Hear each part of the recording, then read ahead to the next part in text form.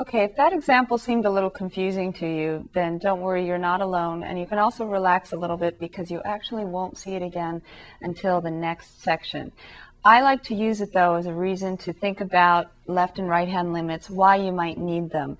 This is an easier example, but not the kind of function you're going to run into as often, so that's why I wanted to wait and do this one second. This one's going to be easier, though, when we actually look at the graph and talk about left and right hand limits. So this is the function, piecewise defined, f of x equals negative 2x plus 6 if x is less than 1, or 3x plus 1, that's what y is, if x is greater than or equal to 1. Now I know you've seen piecewise defined functions in the first chapter, but they can be very confusing for students, especially when it comes to graphing without your calculator. So let's just talk a minute about what this graph is doing. If x is less than 1, that's our domain, right? So our domain is broken at x equals 1. And the function is y equals negative 2x plus 6. That's a linear function if x is less than 1. So what's the y-intercept of this function? 6. And then it has a slope of negative 2, so that means coming down from left to right.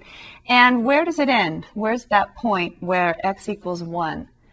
Well, notice it's not defined at x equals 1. When x is, for this function, when x is 1, we're down on the other one, aren't we? So if you'd like, if you want to wait and doing negative 2x plus 6 and go to this one, 3x plus 1, then we'll come back to the other one. If x equals 1, this function, f of x, is defined to be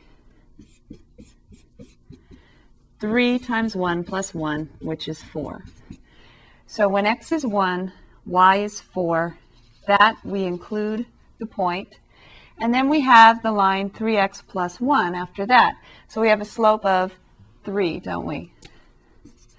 If the line were to continue down, it would have a y-intercept of what? Of 1. And then it has a slope of 3 like this, doesn't it?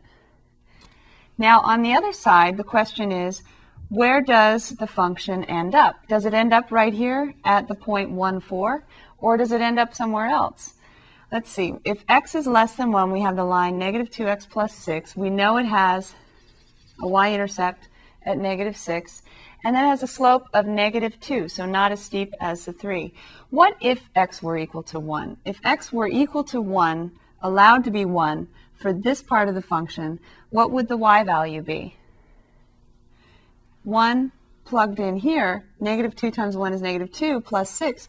That would actually give you 4, wouldn't it? The same value as when x equals 1 in the second part of the function. So it actually turns out that this linear function approaches that same point from the left-hand side. And so you can see maybe why we might want to consider the left-hand limit and the right-hand limit. Now for this function, we talk about the limit as x approaches 1, right? This value right here. X approaches 1 from the left, or if you don't like left and right, 1 minus a little bit. 1 minus a little bit of f of x, just in general terms, turns out to be what you got by plugging in 1 into this part of the function and getting 4 as a result. Also, if you take the limit as x approaches 1 from the other side,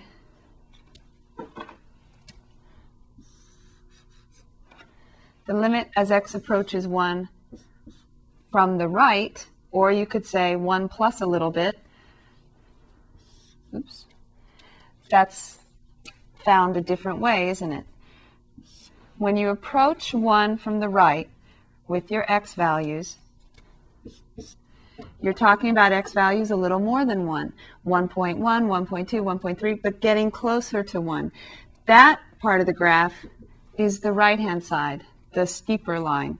So as x approaches 1 from the left, the y values are approaching still 4, it looks like, on the graph, doesn't it? Because where the first part ends up, the other one picks up. Where the first one ends up, the other one picks up from and goes from there. So if x is greater than or equal to 1, that's the 3x plus 1 part of the function. And we can see as x approaches 1 from values a little more than 1, the y values are still approaching 4.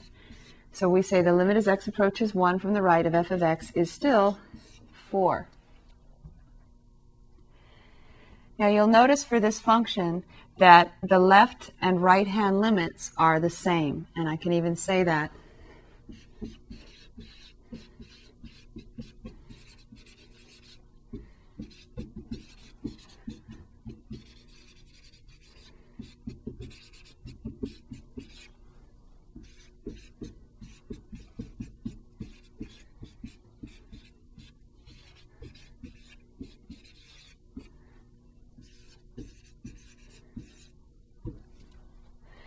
The left and right hand limits of f of x are the same, and you'll notice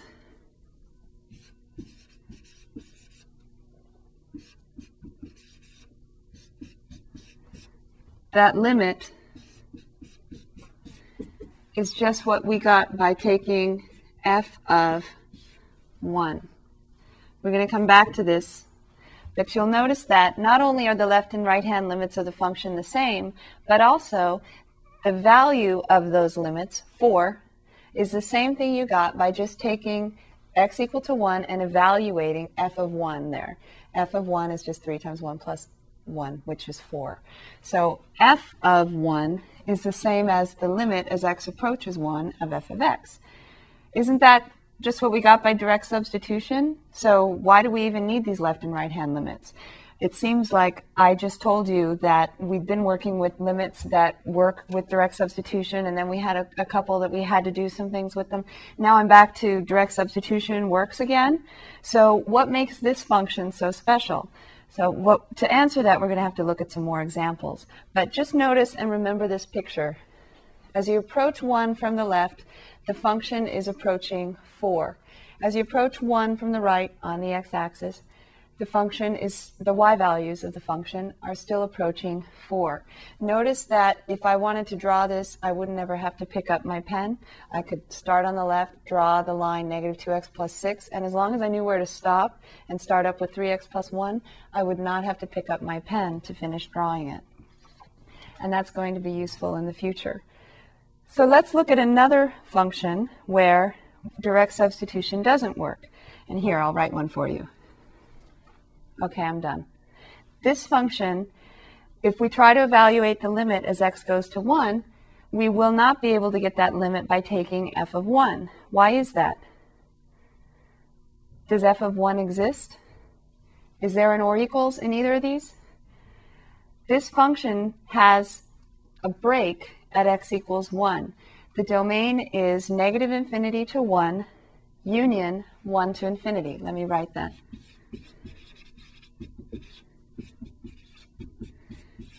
And before I go any further, let me give you a minute to start in a new place on your paper and write this function now. The same function, but without the or equals, and you might want to write in your notes, new function. And maybe we should call it, instead of f of x, maybe we should call it g of x this time, so it's more clear what we're doing, what I'm doing. So now we have a new function whose domain does not include 1. And we're going to call it g of x, and we're going to look at its graph. And I'll give you a minute to write that down on your paper.